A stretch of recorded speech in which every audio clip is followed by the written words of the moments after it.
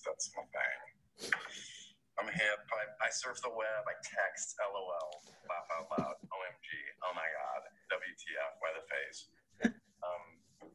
I know all the dances to High School Musical. So we're all in this together. Yes, we are. We're all stars. All right. Hello and welcome to the Kentucky Dad Podcast, brought to you by SB Nation's A Sea of Blue. Big Blue Drew here, and I'm really glad to be back. We took a little bit of a break from the Dad Podcast. We're focusing a little bit more on the sports stuff. So if you're living under a rock, you know that Kentucky will not be playing an NCAA tournament. Louisville will not be playing an NCAA tournament. So thought it was a good idea to go ahead and turn the page and get some Dad Podcasts going again. I'm really, really excited. Today we have an awesome guest, a brand new dad, a local sports journalist here in Louisville, or not sports, but just in general, our nightly news anchor, one of our biggest faces in Louisville, and new dad from WLKY, Stephon Dingle, is joining us this evening. So, Stephon, thank you so much for coming on with us, man. Of course, glad to be here, man. I love the intro. It's hilarious. Yeah, I had to take a throwback. I think the first ever dad pod I did, I had to start with Phil Dunphy, just as he's just the stereotypical cool dad, as like obviously. So I wanted to throw it back there today. But man, I teed you up a little bit, so we'll just jump right into it. On the Dad Podcast, we always start. I just kind of have the guests go over, who's a good TV or movie dad, or maybe even a few. But so I teed you up a little bit. Are there any TV, movie dads that you really resonate with, or that are just your favorite in general? Let's see. So Fresh Prince of Bel-Air is like my favorite sitcom of all time. And that's bold to say because it's you've got a lot of great examples out there. But for me, Uncle Phil was it. If you didn't watch the episode where Will's dad comes back into his life and leaves, and they're in the empty living room, right? It was it was the empty living room, and he's hugging. He was why doesn't he love me? I get chills just talking about it, because I'm that moment for me when I was younger and I was a kid. My dad wasn't around when I was growing up, so I'm sitting here and I'm oh my God, as a young boy, right? I'm all masculine, I'm manly. I'm oh my God, is this feelings? I think these are feelings. And Uncle Bill was just I feel resembles kind of who I am today. I'm the stubborn, it's a dad mode, right? It's oh, it's not that cool, but hey, I'll celebrate you every now and again. It's just being a good mixture of all these different, roles that you have to play that, hell, I'm sure you learned when you became a dad, and I'm learning right now. No day is the same, and it's just, it's a different freaking emotion. I'm 8 different people at once. Yes. One thing that's helped me with 2 kids, even though nothing is helpful once you add 2 to the mix, is that I'm at least appreciating with my son, who's the younger one, that I know it's all temporary. So that's some quick advice I'll give you is whatever stage you're going through. I made the mistake with my first one of just kind of being I can't do this every day. I'm not going to be able to, they're not sleeping. I can't, but it's temporary. In 2 months, you'll overcome that challenge, and it'll be something new that you'll be dealing with. So, again, we have Stephon Dingle, 5 p.m. Anchor on WLKY here in Louisville.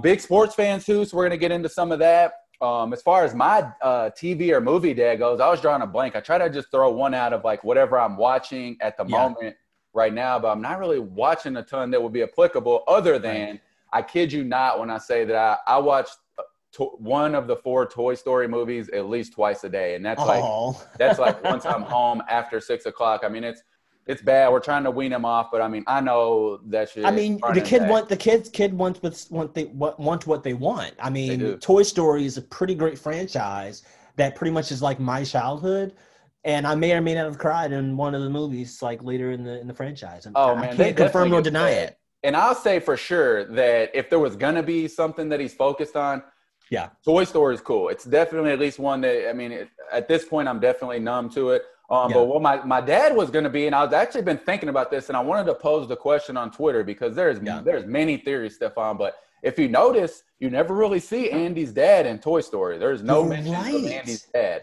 And so it got me thinking, is Andy's dad at work? Does Andy not have a dad? Is Andy's mom his dad? So I just wanted to shout out Andy's mom on the podcast tonight. She must be playing dad because Andy's a great kid. Yeah, I was going to say Andy's dad sounds like he owes some child support because we ain't seen that man at all. Yeah, he does. Yeah, never. And they never mentioned it. So, but a couple of the theories, though, a lot of the theories correlate Woody to being owned by Andy's dad.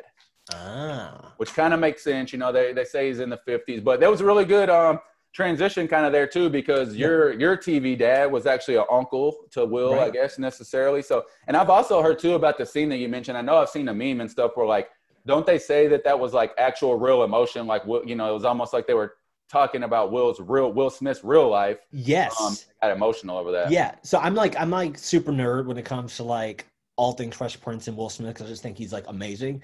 Like, if I could go replicate somebody being like a three-headed monster, it would be him and like Jamie Foxx, believe it or not, like to be able to sing, act, and be funny. I mean, it's just, he's a part of a cultural generation, right? And when I studied this up, or I forget what clip I saw, because I think they have the reunion that's on HBO Max, the Fresh Prince of Bel-Air reunion. I was gonna ask you about that. And I have not watched it yet. I know, shocking, right? I've been like waiting so I can watch it by myself, because I feel like it's gonna be super emotional. I don't want my wife to be next to me, and like, because you know, then they put their arm around you, and then it just ruins the moment. And so I do remember a clip from there where Will Smith was like, I resonated with that role, and it was real tears. Like, I felt that. And he said that when he was brought in by Uncle Phil, and he was hugging him, and at the end of that scene, he said when they did cut, he said Uncle Phil had whispered in his ear, he said, "Now that's acting." And I'm like, oh my God, this is what you like, this is what you want to hear. Like, this is Will Smith in his infantry, you know, at that time, he's like a pop culture star, summertime, you know, doing the rap, and he's trying his stardom at acting on this NBC sitcom that's like new, right? But he's like the star. And he's having to learn how to be a great actor. And he talked about how Uncle Phil helped him with that. And you know, obviously we know all the blockbusters he had thereafter. I mean, Men in Black, Independence Day, Shall I Go On? I mean, his dude just quietly just been still doing this. And then he had the nerve, right, to go and marry this woman named Jada Pinkett, now Smith, and have like these two iconic ass children. Yep. And like, they're just killing the game. He's out here doing stuff for fun. I mean, he now has a thing on Netflix. I was just watching this recently. You should totally check it out. It's called Amend. And it talks about the importance of the 14th Amendment in the Constitution, and how it's like an equality for rights of all people. And dude, the way he directed this thing and put it together, you're just like, you can see the creative genius at work. And it's something to really appreciate. God forbid when his day may come, that's like a whole tribute in and of itself, and it's like a story still being written. And so you just appreciate that stuff from afar. You're so right too, just about Jamie Foxx and Will Smith in general. Like, it's easy to kind of discount those guys' talent, and I know they've had some corny projects along the way. They catch a lot of hate and stuff like that. But man, those guys are really, really talented. And I like to think that, I mean, I know I've been riding with Jamie Foxx from the beginning, because I was a big and Living Color fan. Like, I always liked the Living Color. Like, my mom. Yes. I don't know if she should have been letting us watch it, but we would watch that a lot. And I still try to get some of that stuff. But man, if you look back at some of that dude's characters from In Living Color, and you're, well, this guy's going to win an Oscar. He's going to, you know, it's like you said, essentially be a pop icon. I mean, you would never have believed that. So very cool for them, especially, you know, like you said, they do so much now for just social injustice education, and just kind of being the face of, you know, things that people can look up to, which is so important. Yep, surely.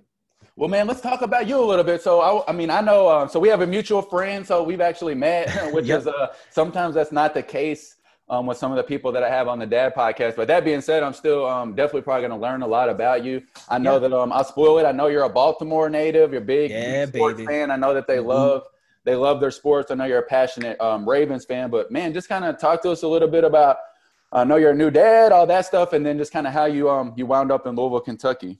Yeah, man. So, you know, the career is always the guider for me. You know, being a news anchor here, I came from Birmingham, Alabama before here, where I was primarily a reporter. I was out in these streets, if you will, chasing the breaking news. And I tell people all the time that I miss working in Birmingham, Alabama, because for all of the connotations that come with it, it's like, yes, those things are true, but like, there's really good people there.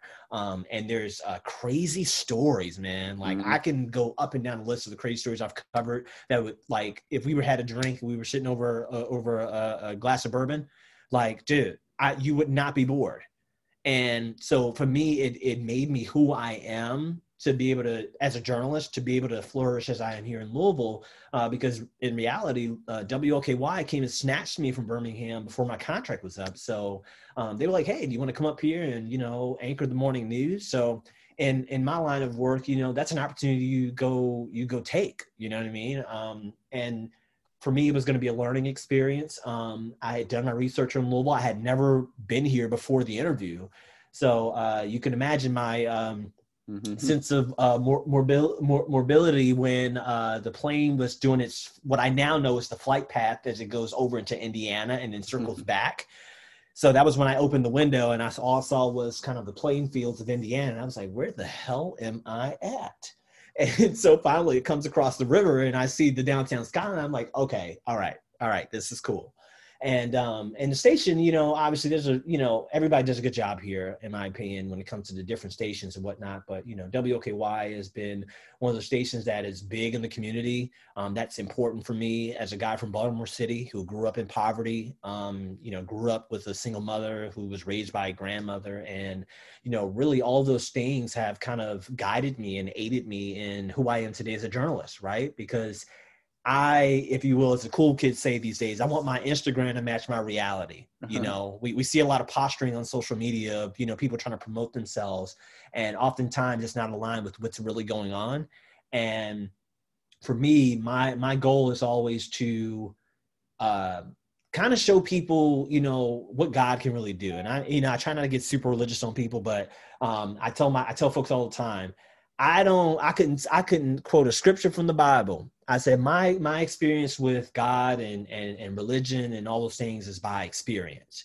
You know, I mean, this kid growing up in Baltimore, literally living I'm a product of my environment, you know, like, there's drug deals going, there's people being shot or killed or whatever. That stuff is happening around me. I knew who the undercover cop was in my neighborhood. That's how much you knew what was going on in your hood, if you will. And my grandmother, God rest her soul, you know, she would wake me up every morning when I was like starting in elementary school to watch the news. And we'd be watching WJZ, and she'd wake me up at 5 something in the morning, and I watched the early morning news, and I can still remember their names. There was 2 male anchors, believe it or not, in the morning. It was Don Scott and Marty Bass, and woke up to the soothing voice of Don Scott. That sounds made up. Marty Bass definitely sounds like a made up news name. Dude, and he was something. Here's the thing. He was a news anchor and a meteorologist, and he was just like the guy in town. It's like having your guy from Bardstown, you know, not Bardstown, but Bardstown. It's like the guy who knows a guy who knows a guy in Louisville. That's kind of what Marty Bass is like in Baltimore, you know, knowing sports. If the Ravens win or lose on Monday, you can expect him to have a hot take and everybody's tuning in. But anyway, she raised me up to watch the news. And then when shit would go down in my, neighborhood, dude, I would hop on my bike and get on my rollerblades and go ride to wherever it was happening. And I would literally watch the scene develop. And I would not leave until they wrapped the scene up. And then I would go ride my ass back home. And I would tell my grandmother, who would be sitting on the porch, everything that just happened. Now, in the Black household, growing up, we could say, we could both sit here and say, Drew, that the sky is blue. But in the Black household, it's going to be, let me tell you, it was so blue. It's dramatic, over dramatizing the story. So I've already got that kind of in my saddle as I'm telling her what happened around the corner. And little did I know that this whole time in my adolescence, she's preparing me to be exactly what I am today. And that is to tell stories, because I kind of look, you'll hear the corny line for people in journalism, and they'll say, oh, I want to tell the untold stories. And it's they don't really even know what that shit means, Mm-hmm. And my thing is I always feel like I'm going to be in touch with that because I feel like I am an untold story, right? We were messaging earlier. You're I didn't know you went to Columbia. It's yeah, I did. But it's for me, it's that's a part of being who you are. It's not about boasting what you've done and how many degrees you have. It's about what are you doing for people? How are you making them feel? Are you having an impact? You know what I mean? And my way of doing that is, yes, I may be sitting on this anchor desk, but to people that are in West Louisville, South Louisville, all the dilapidated communities around this viewing area, I try to make an emphasis on the stories there because I want them to know that me sitting where I sit at WLKY is literally just an extension to them. I don't know what I don't know, but I need you to tell me where the stories are so I can go in and I can do my best job and not only telling the story, but changing a mind of somebody who lives in Prospect or one of these other well-to-do communities where they may not necessarily be against you. They just don't understand. Because, I mean, what do we have in our society today? We have a lot of ignorance, right? Some of it willful. But I still don't give up hope in what I'm called to do. I truly feel like I'm fulfilling my purpose. And, you know, when you are fulfilling your purpose, everything that happens in your life really is aligned to continue to aid what you are blessed to do, right? So to bring it back to the dad pod, right? Me having a child, dude, it's transformational. You know, it's transformational. And my wife and I, we've had discussions about, you know, she's, you know how it is. New moms, they sometimes will feel defeated or they're not being a good parent. You know, that kind of is the path to postpartum, right? And you know what I did? I went and I did research, and I wanted to make sure that I can help her, you know, avoid those feelings, you know, as best I could. And early on, I mean, I'm the eldest of 4 siblings. You know, I was a kid in Baltimore, literally at like age 8. Who had the grocery list with the money that my grandmother gave me to go ride the bus to the grocery store to get the groceries at 8 years old. Now, could you imagine that today? Somebody would call Child Protective Services and be like, what the hell are you doing, right? But that was life in Baltimore, right? And then I was also the kid around that same age where, okay, me and my siblings were at home, we're hungry, you know, grandmother's at work and mom is wherever, because my mom had me when she was 16. So, you know, she's living her life. She's out in these streets doing whatever. I would go to the grocery store and ask people that need help with their bags for money, help them carry the bags to the car, all that. And then I would go walk my ass over to McDonald's, and the dollar menu is my friend still to this day. Yeah. And I would run it up like it was Monopoly money, man. And I would take the food back and feed my siblings. So you then fast forward to now me being a dad. It's like I have been domesticated since I was like a youngster, you know, having to grow up faster than a lot of kids who were my age. And so naturally, when I'm trying to take care of my baby Devin, you know, whether it be how I get her to stop crying or how to, you know, change that diaper quickly or do all like just changing a diaper period, right? Usually that's like the weird thing for dads when they're new and they don't have experience. It's like, I don't know how to do this. But I'm over here like doing it like I've known how to do this my whole life. And I'm having to tell my wife, you know, hey, my life experiences are different from yours. That doesn't make you a bad parent. It just makes me, as your partner, right, more inept and more in line to help you in this partnership. You know, we even do things, you know, I try to make sure mental health is always at the forefront, especially after this past year, right? You know, understanding that I have to exude love in ways that I may not have necessarily received, you know, as a male, right? I didn't have dad there to say, hey, it's okay, son, to cry. It's okay to, you know, hug and say, I love you and doing those things and, you know, to treat women with the utmost respect at all times. And so my wife and I, we do this thing where, you know, we make sure we hug each other twice a day. Since this baby came, like we make sure we do that twice a day. Cause let me tell you, you got to sneak a cuddle in here and there, maybe sleep. I mean, it's total separation.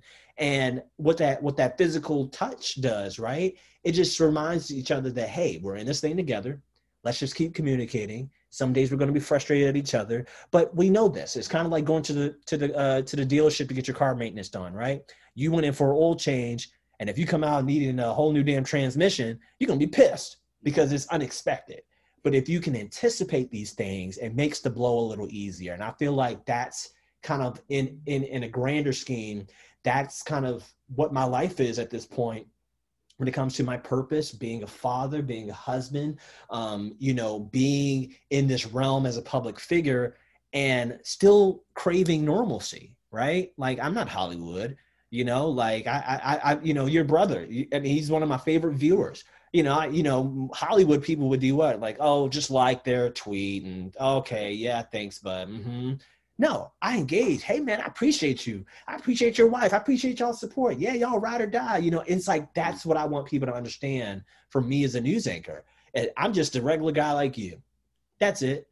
I'm just here to tell your story. And while TV is glitzy and glamorous, it has its hard days. But you know what? I love it so much that I will bear that burden for you to tell your story.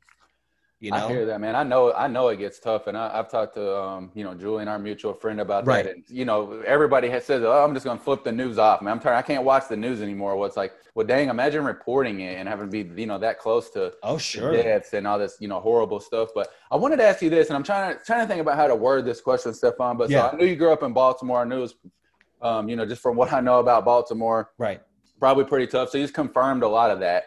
Yeah. But then at the same time, I mentioned to you earlier today, like, I mean, you have your master's from Columbia. So that's not typical, obviously, for somebody that grew up the way that you did, and you did that. And part of the thing that I feel like kind of holds us back in general as a society, and I think this is like, it's kind of, it doesn't really see color, because I know even in my stance, like, I grew up, and I definitely didn't grow up with a ton of money, but I never missed a meal or anything like that. Yeah. But what I'm getting at is that there's a certain, I feel like coming from nothing is, you know, it's like a badge, you know, it's almost like a thing, you know, hey, I came from nothing and I've been able to make all this of myself. But I feel like also, you know, maybe it disconnects you from that relatability and stuff. And it just seems like you're so comfortable in your own skin, and that you didn't, you know, just decide to stay in Baltimore and, you know, make the most of yourself you could. I mean, you obviously did wonderful. So, I mean, is that tough? Was that difficult? And you just operate every day like, hey, I'm just going to be myself and go for my dreams, or what? Well, here's the thing. I'll make one correction to what you said. And this is not to your fault, but I think it'll give perspective to it was for me. You know, you mentioned, you know, coming from nothing. I would say that's a falsehood. I would say I came from love and authentic rearing, where life is happening just outside of your door. Okay. Ain't no gated community. All right. You're going to hear police sirens at night. It just becomes a part of the niche. Right. But if I'm living in some well-lit neighborhood, hearing a police car, oh my Lord, we're all out on our front steps with the rope on, wondering what's going on. The thing is that in my realm, I literally, that's why I said earlier, I'm a product of my environment, you know, and I always preach to people, you know, that the difference between me, and hell, I'll use Louisville as an example, because I preach this too. The difference between me and the kid in the West End is simply opportunity. And that's why this moment that we are in, forget the country, in this city, all right? The city where Breonna Taylor was killed by police, right?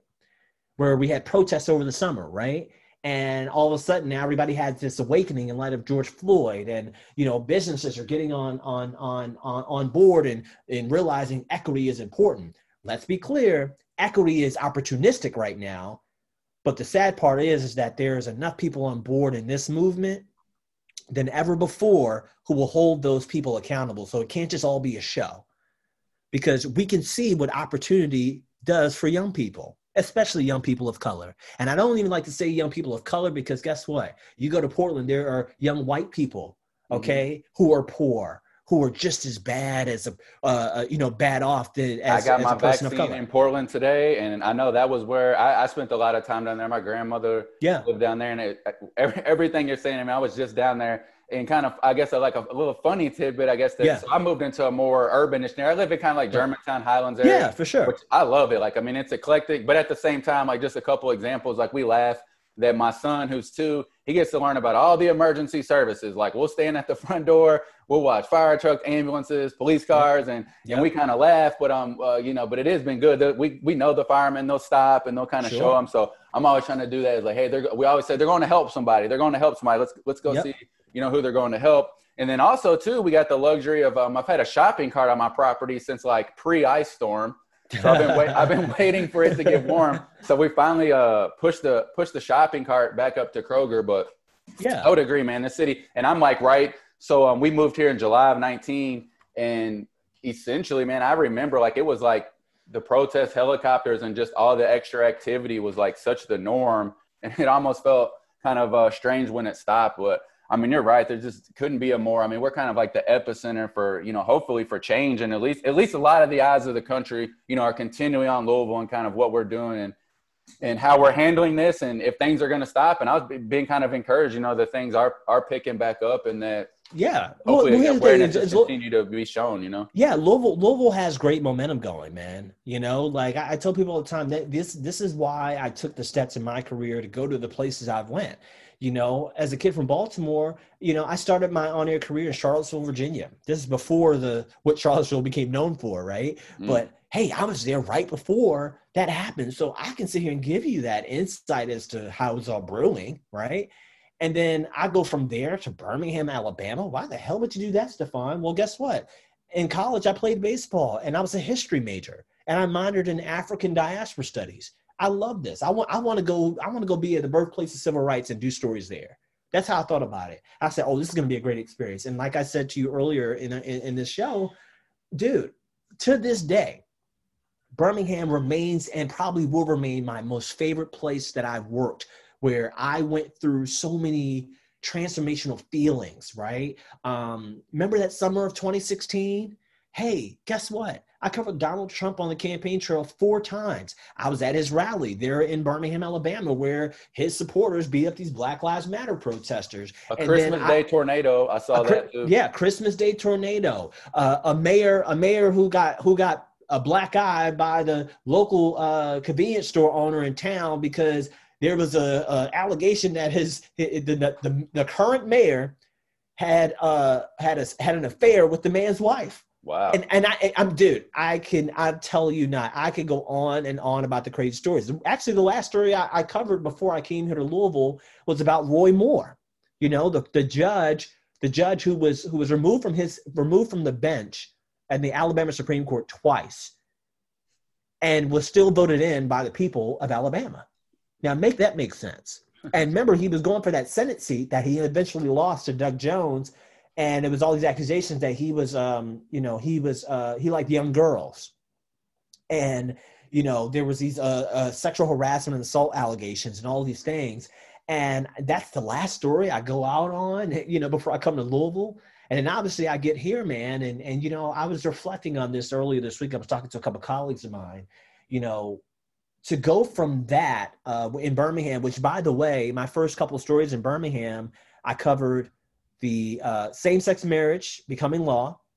And right after that, the nine church members in Charleston, South Carolina were shot to death by Dylan Roof. Mm-hmm. Okay. So now we're talking about Confederate flags and monuments. And here I am, this good old boy from Baltimore, just south of the Mason-Dixon, although they still consider us a Yankee, having to sit here and talk to people about their heritage, quote unquote, and having to sit here and use my history degree and a class I literally took in college about nothing but the Civil War.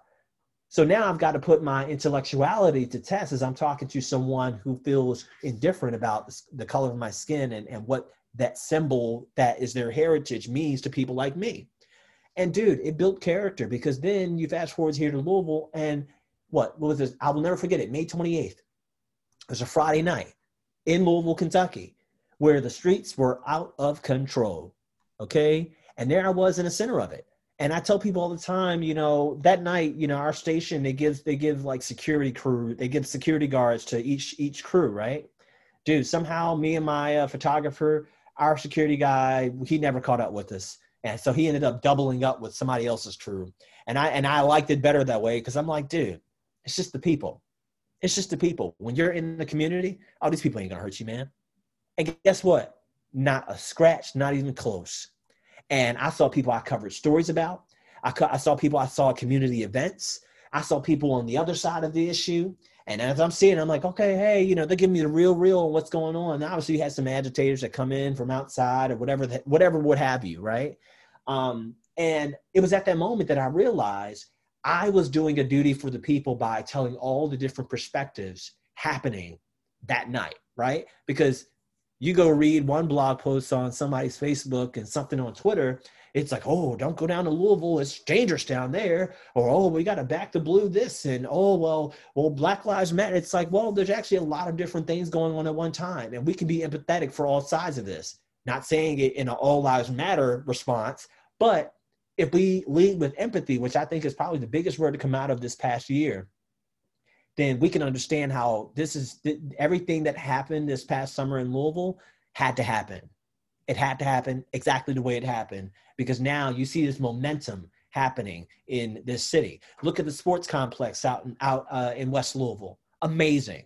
Great work by Sadiqa Reynolds. You've got a gentleman down at the basketball place where your daughter plays basketball out here, providing opportunities to young boys of color, okay, to keep them out from the streets. I've done a story with him. So I guess I say all in all of my life experiences, all of my career choices, it's all been intentional, right? Even to frustration, because that allows me to continue to be the authentic person I need to be, to know that I'm not too good, nor too much brighter than the next guy out here.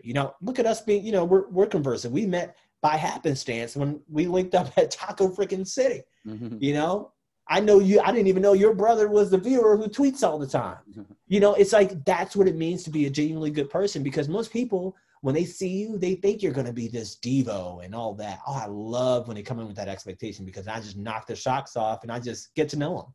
I just be a normal person, which is super important. And, you know, hell, as a new dad, let me tell you, that's why I say I can't wait till she gets to the age where she comprehended what I'm saying, because that's when we really going to understand. I said, she's going to be free-spirited. I'm over here watching how I speak, right? Because as men, right, we sometimes can become naive to our posturing and not be empathetic to, you know, the needs of our female counterparts. And so imagine for you, I know, raising one, you're having to rethink everything. You're like, well, how am I treating women, right? Mm-hmm. How am I, do I have any type of willful ignorance? Am I being the guy? Because what does being the guy even mean these days, right? You know, is it this heterosexual, masculine, alpha male dog? Probably not. And if it is, it's that the guy probably has some emotional issues that are buried deep down.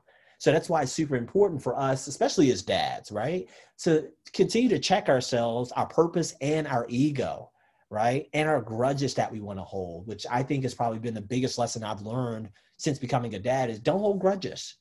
And trust me, I can hold a real good one. Oh, I'm stubborn as hell. Yeah. But what guy out here isn't, right? But I'm learning it's just like being a relief pitcher, bro.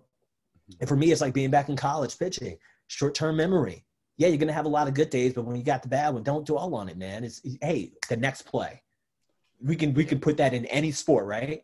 All this shit is relative, you know? And if we keep that in mind and we lead with empathy and we don't go and think about, well, what about me? But instead start thinking about, well, how would that make someone else feel? Like there's jokes and, you know, hell, you know, it's kind of locker room talk, if you will, you know, where, you know, in sports happenstance, we see some funny shit that kind of is cruel. Hell, it happens in newsrooms a lot. Mm-hmm. If they had freaking bugs or in our newsroom, we'd probably all be getting sued for some random crazy stuff we say. But guess what? It's how we cope, right? It's kind of the guy way of doing things. It's kind of like, you know, spouses. We all bitch about each other to each other. And then once we realize it's a shared experience, we love our spouse that much more, because we're like, oh, it's okay. It's not just me. Okay, all right. We know this going in, and it's going to be all good. And that goes from your spouse to the random person you meet on the street. Treat them with respect. You know, it doesn't have to be divisive. You know, even those that want to lead with being divisive, and, you know, whether they're Trumpers or they're the other or whatever, I always tell people, if you lead with love regardless, you will take it that less personal when people do you wrong that you still might have done well, or when people who curse you that you had good intention in helping or being there for, because not everybody's going to meet the mark, Drew, you know. But if you lead with that love regardless, man, you're setting a great example for your children to let them know, hey, it's okay. Hey, it's okay to still spread love, even though there are very defeating things happening in our world, right? Because let me tell you, I don't know how you felt when your first kid was coming, or hell, even the second one. But as my kid was coming in, I'm just like, you know what? I'm ready to train her up to be the fierce young lady she is going to grow into be. And she's going to be a sassy, very sure of herself, smart, sharp kid. She's very alert now, but I just got to sit here and thinking, I ain't worried about the atrocities of life, because whatever happens will happen.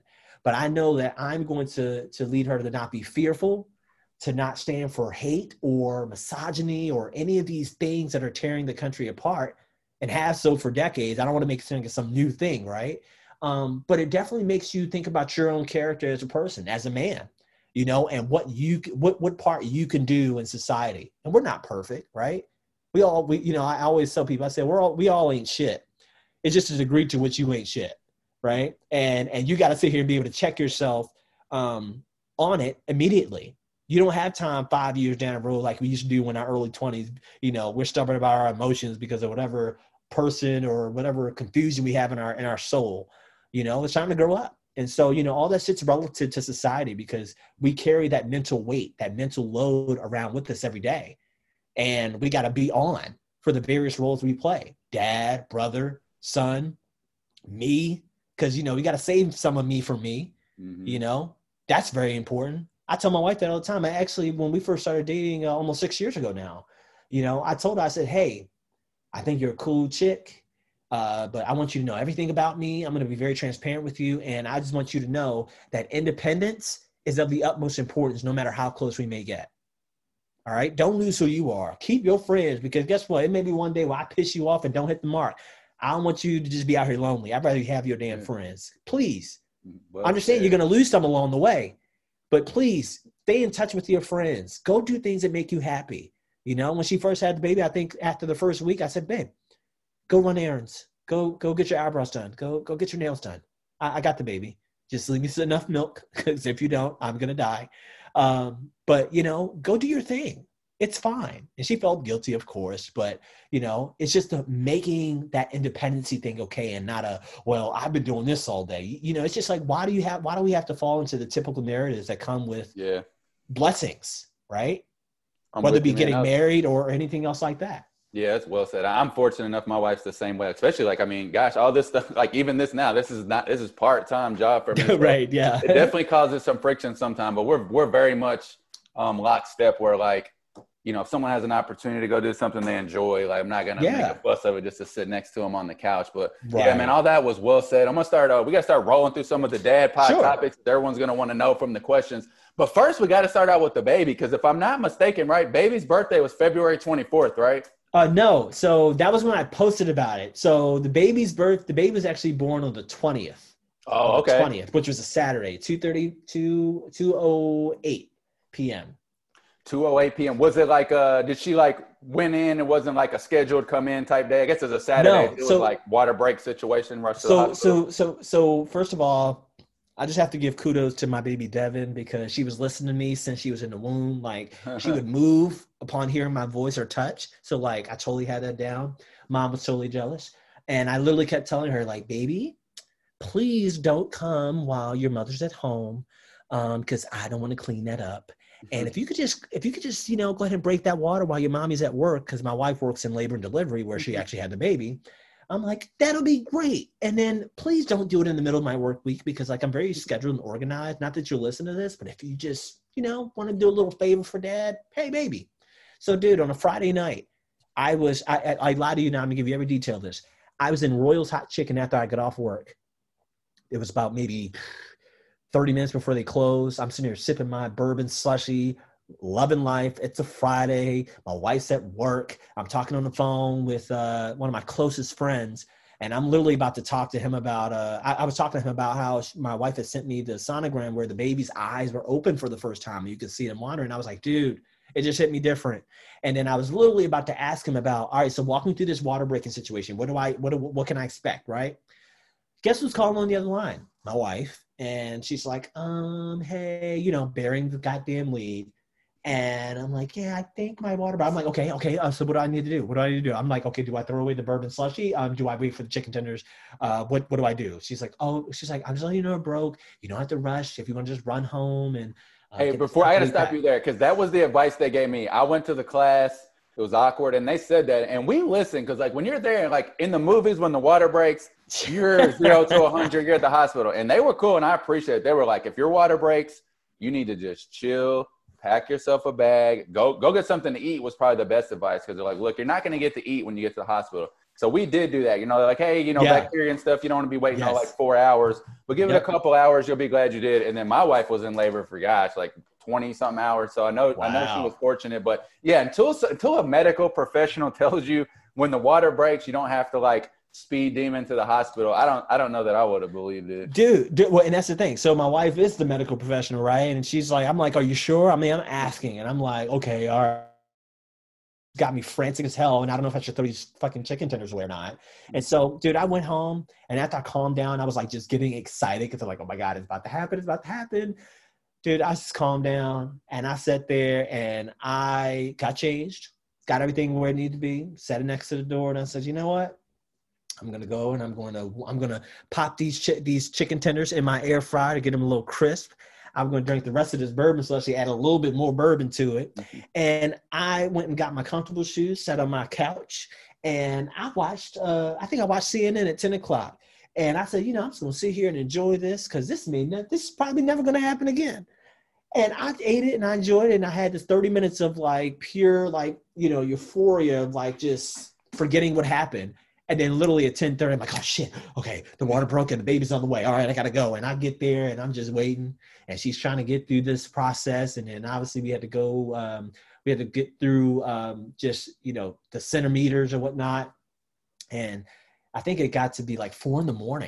I ended up getting there like 11. She called me like 9:30 at night.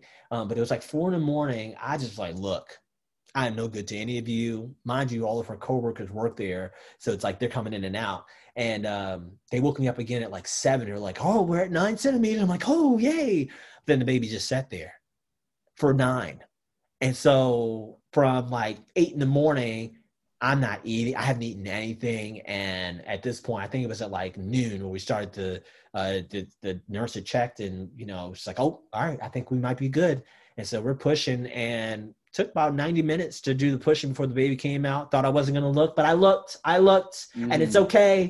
It's okay. It's okay. It's fine. I just think I said for months I was not cutting the cord. I had a nightmare about like them giving me some like dull scissors, and I was just like trying to cut the cord with like tongs or something. And I was like, I'm not doing it. But then, you know, in the moment I did. And yeah, I said I wasn't watching and I did. And I ain't gonna lie, for short term, it did kind of mess me up. Not that it matters because mom needs the recovery time, but it was definitely didn't expect to be as involved as I was. I was like, let the professionals do this, but I was right there. I feel like I helped. Dude, I literally was my first thought, and this is me being completely honest, in seeing, I'm like, I can't compete with that circumference. I can't. I'm sorry, I just cannot. Well, and I hope that something helps to get back together because otherwise I'm a goner. I'm a goner. Yeah, I was definitely. I was a little worried too. I mean, women's bodies are amazing just to go through that, man. And props to my wife too, because she's right. She said the other day, because I have a big old fat baby. I mean, he's humongous, and she always say, "Can you believe he came out of my body?" And oh my Lord, because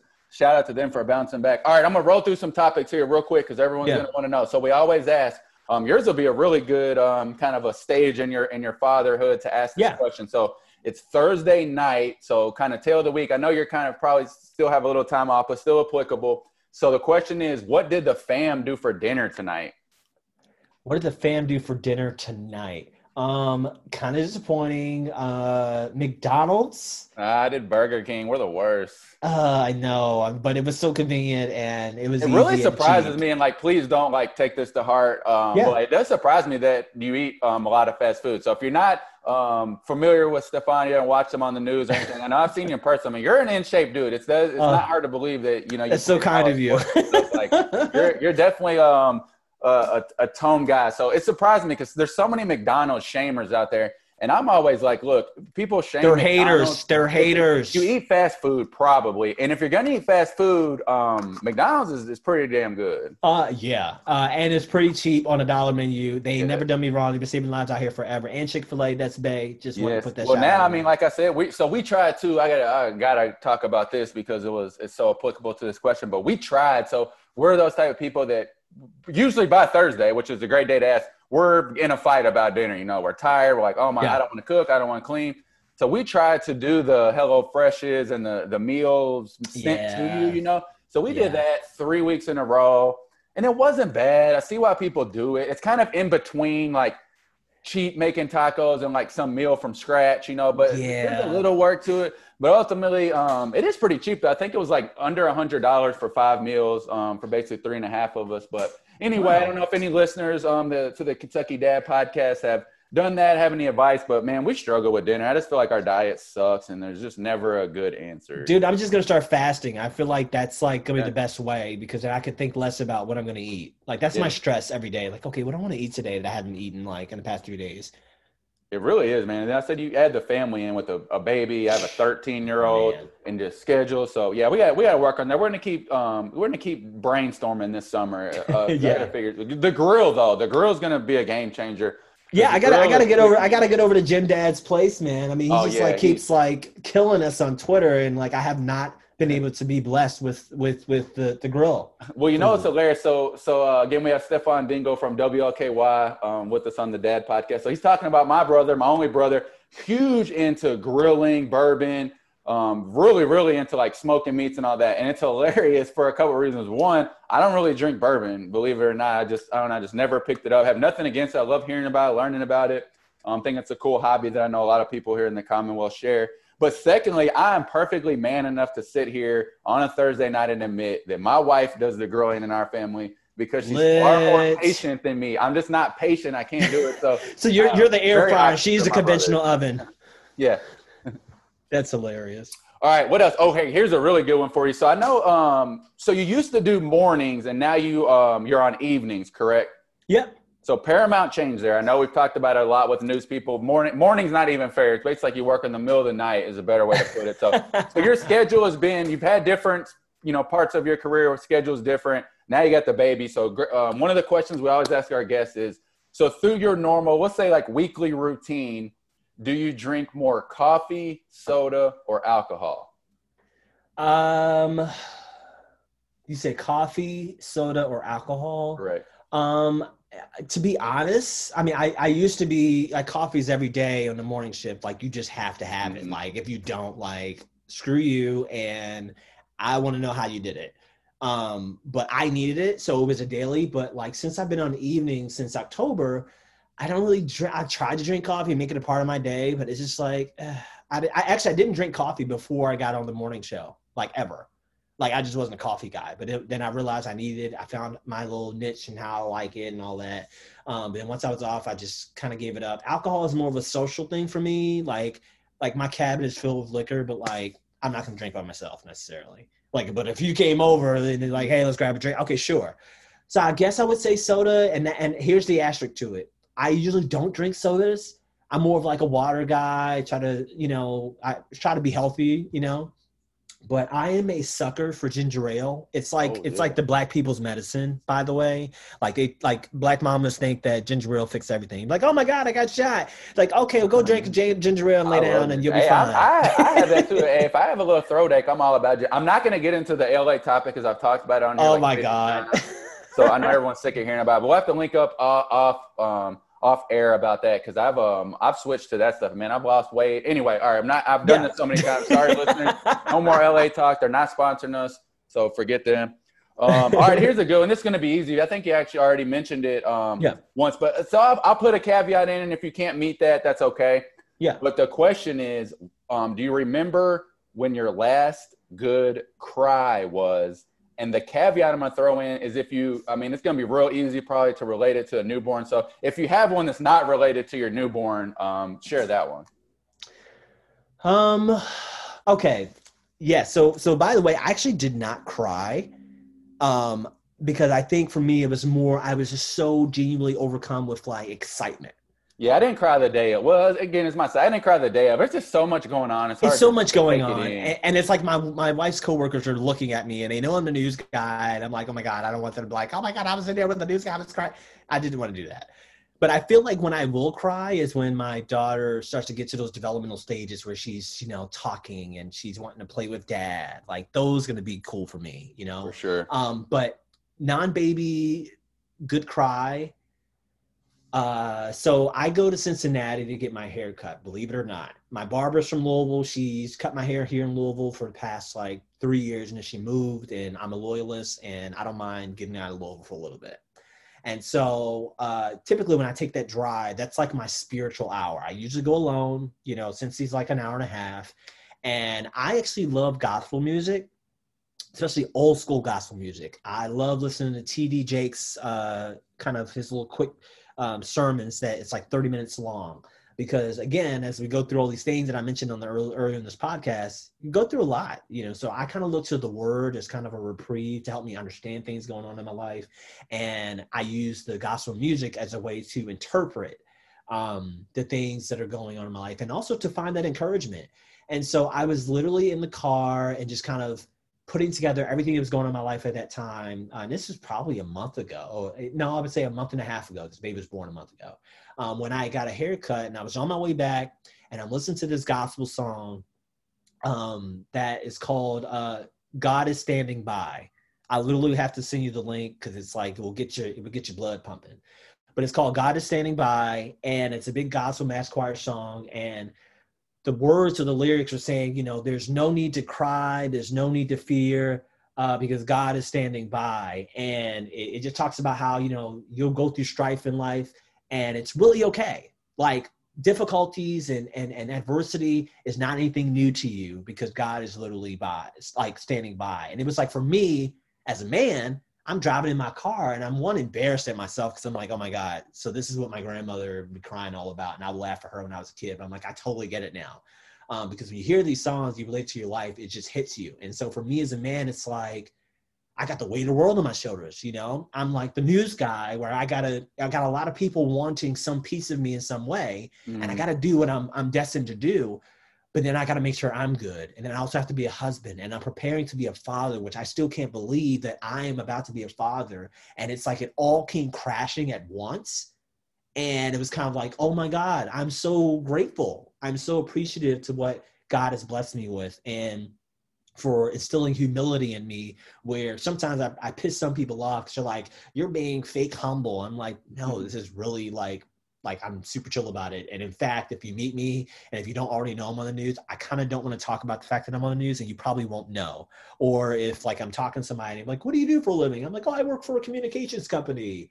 And then if they ask 2 more questions down, I still have caveats to that. Oh, I work for Hearst Corporation. They won't know what that is, because it's like, I don't want that to be at the forefront of who you see me as. I want you to see me for me, right? This real guy who is relatable, is empathetic, and is a guy you want to go have a drink with, or have lunch with and just shoot the shit. And if you got something going on, hey, I try to, I always pray in my daily prayers that God positions me to allow people to see in me him working, right?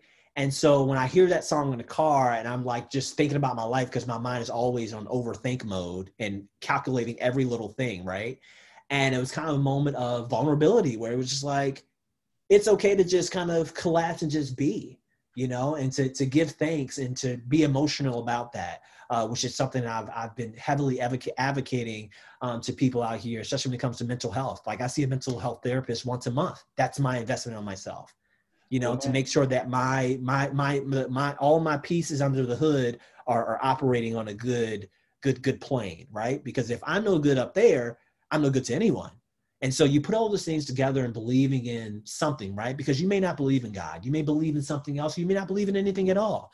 Or you may be an atheist, I should say. But we all have to believe in something to get through this thing called life, right? Because if we don't have anything to believe in, we don't believe that, hey, there's a higher power, or hey, there might be life after death, we'll walk through life killing ourselves sooner than we need to be killed. I tell people all the time, if God is ready to come and get me, hey, I guess I'll be ready. But I ain't ready to go yet. I still got a lot to do. And I know that he has positioned me in a way that is still mind-blowing, right? And here's the real shout of it all, and I'll shut up, is that in that car, when I had that crying moment, I also realized that God has really blessed me with so many things that I suppressed because I'm always on to what's the next thing? What's the next thing? That's the ambition in me. And he's blessed me anyhow, although I don't even deserve it. Because I'm sure you could think about things in your life that you may have done and maybe would have been a bad decision or may not have been God-like, right? But somehow you still got blessed or you got hooked up in a way where you couldn't even explain it. Oh, yeah. Right? It goes back to the beginning of what I said. I can't quote scripture. I can only tell you about my experience with God or whomever the higher power is, right? Because to your point, how does a kid from Baltimore City growing up in poverty make it to college as a first-generation college student, playing a sport to study history and then go to an Ivy League school to then have a TV career? How make that make sense? It's amazing. And maybe I needed to hear that more than anyone, man, because I've actually, and I'll just tell on myself, I've been doing a terrible job of wearing all my hats lately. And even worse, Stephon, even worse than not doing a good job lately, I've been like boisterous, like even just, I had the busiest day ever. Like I got off work early. That's why I was just bitching, complaining. Like I got off work at 3. I went to Portland to get my vaccine. I had to go run a quick errand, like Home Depot. My wallet got stolen last week, so I tried to place my ID. That didn't work. Get my son from daycare. My car's in the shop, so I had to pick up my wife from work. I got my daughter. This is like my timeline, and took my daughter to basketball, and then had to go back and get her. So like, and I was just complaining. I can't. It's easier when I'm sitting at work than when I'm home. And I was complaining. Yep. And then I just feel bad. Now I'm like, now I'm making my kid feel bad for getting taken to basketball practice. And so I need to do a better job of that. So it was good that you told me. And I did want to share one quick story on my cry because it was on my mind this week. Normally I can just think of something throughout the week, but man, this one was on my mind, and I'm going to try not to be even emotional telling it. Because it's special. Hey, let it out, man. Let it out. Shoot. It's more almost like it's kind of funny at the same time, but I know what it was. So the smoke alarm went off yesterday in my house. We were cooking one of the dinnerly meals, and my son, he's 2, it's so loud, he freaks out crying, and my wife reminded me. So there was a time at our old home, we lived in like a cookie cutter subdivision type thing. Same thing. The fire alarm went off. We were cooking, or the smoke detector beeps. No big deal. Whatever. We were just we had a much larger home at the time, so. We fanned all the smoke out, whatever. Then we're sitting like, where's Lily? Like, we're looking for Lily. We had forgot all about the smoke alarm, looking for Lily. Finally, like 10 minutes later, I think my daughter was maybe 9 or so at the time. Bro, she was standing in the street crying. And I go out there and I'm like, what's wrong? And she said, that's what they taught her to do at school, bro. My Lord. Like, my heart just, every time I tell that story or think about it, like, it just makes me want to hug my daughter, and it just makes you feel like how much responsibility you have to teach your kids things and be there for them when they need, advice or corrections on that. And just, I guess mostly, that's why it angers me so bad when kids aren't shown the right things and stuff, and nothing makes me more upset because they're just so impressionable. Like, absolutely. If I tell my kid, hey, go to school, and I want you to tell that stupid teacher she's dumb and she doesn't know what she's talking about, like the Kevin Hart thing, like, they're going to do it. And it's just, it burns me, I guess, sometimes when kids aren't taught the right thing. But man, like when I think about my daughter standing in the street crying, hoping that I'm going to come out because she thinks the house is on fire. And she said, Dad, I promised them at school, whatever, the Smokey the Bear, whoever comes to school. She takes everything literally, man. So that was just one that resonated with me this weekend. Little girls, man, I know it's going to be, it's a challenge when they come, but it's growing every day too. But can I just offer this small piece of advice, because I totally feel you on that. I think that what I have realized is this is the task we are made for, right? Dad's going to get it done. You got it done, Dad. Mm-hmm. Today you got it done. And the caveat in that is you have to flip that on its head immediately. You have to know that going in, oh man, this day is just some shit, right? But know that somebody's always watching, and know that literally the trials and tribulation that come your way, these are challenges, my friend. These are challenges for you to get it done, because this is what it means to be a man of your household and a man of your family. And you got to think about what your children are going to say, especially your daughter, right? Especially your son, who has to grow up to be this man that he wants to be, whatever type of man that may be. But you would hope that they'll be able to be, I don't know, let's say 17, and I don't know, they want to write a speech because they're about to graduate and they want to give kudos to their dad. Mama, what are they going? What are they going to say? My dad worked hard. My dad had tough days, and you know what? He still made it happen.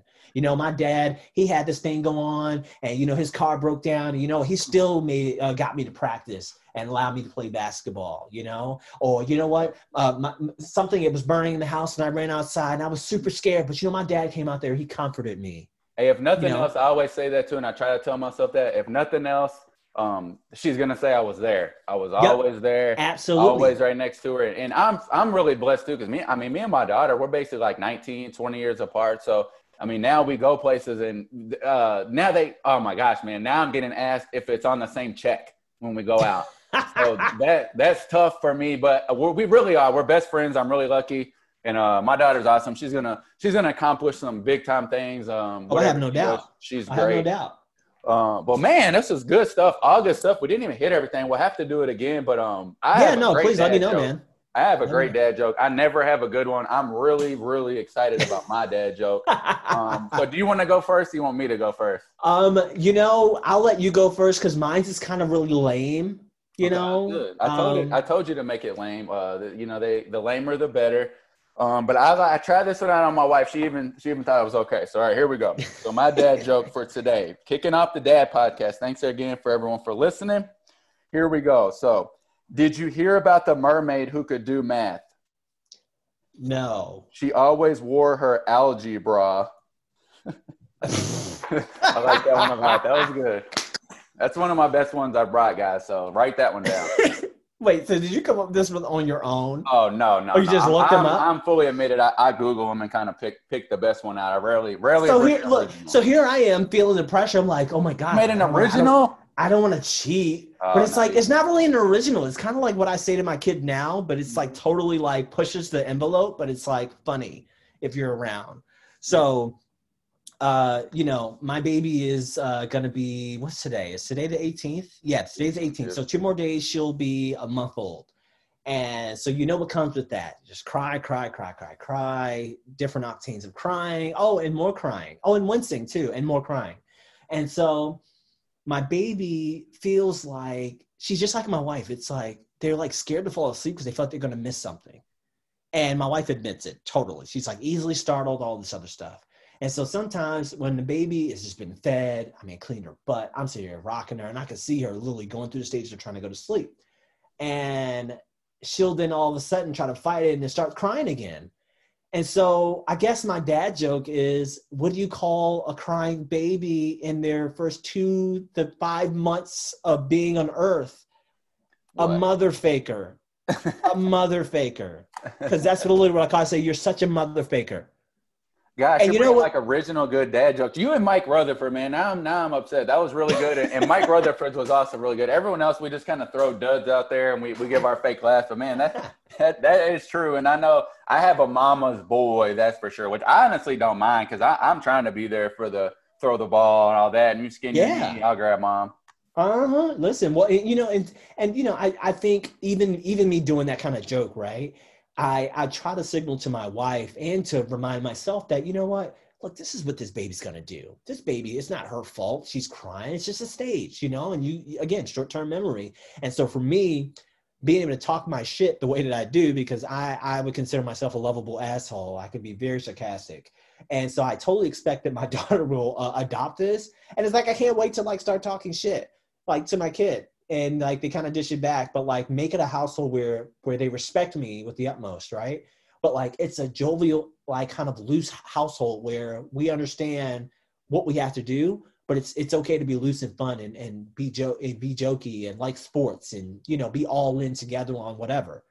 And so for me, it's normalizing of being able to command the crying. We were reading this book about how to get your kid to sleep for 12 hours, and one of the lines out of the book literally said, your kid is coming into your life. You're not coming into theirs. So you make them adjust to what you're doing and not the other way around. And I lie to you not, the first week I was home, I mean, that's what it was. Our life revolved around her. And since then, and since our experience of getting advice from, you know, confidants who we saw in real life action, them parenting, I was like, well, hell yeah. I was like, well, her ass, look, she could cry for a little bit, get your lungs loose a little bit, and I'm not going to be bothered by it. And I'm going to sit here and I'm going to talk to you. I'll even blow a little wind in her face when she wants to get to these different octane levels of crime, like we're killing her or something. And I just go, and it's okay. You can't get your way right now. And guess what? It's going to be fine. Okay?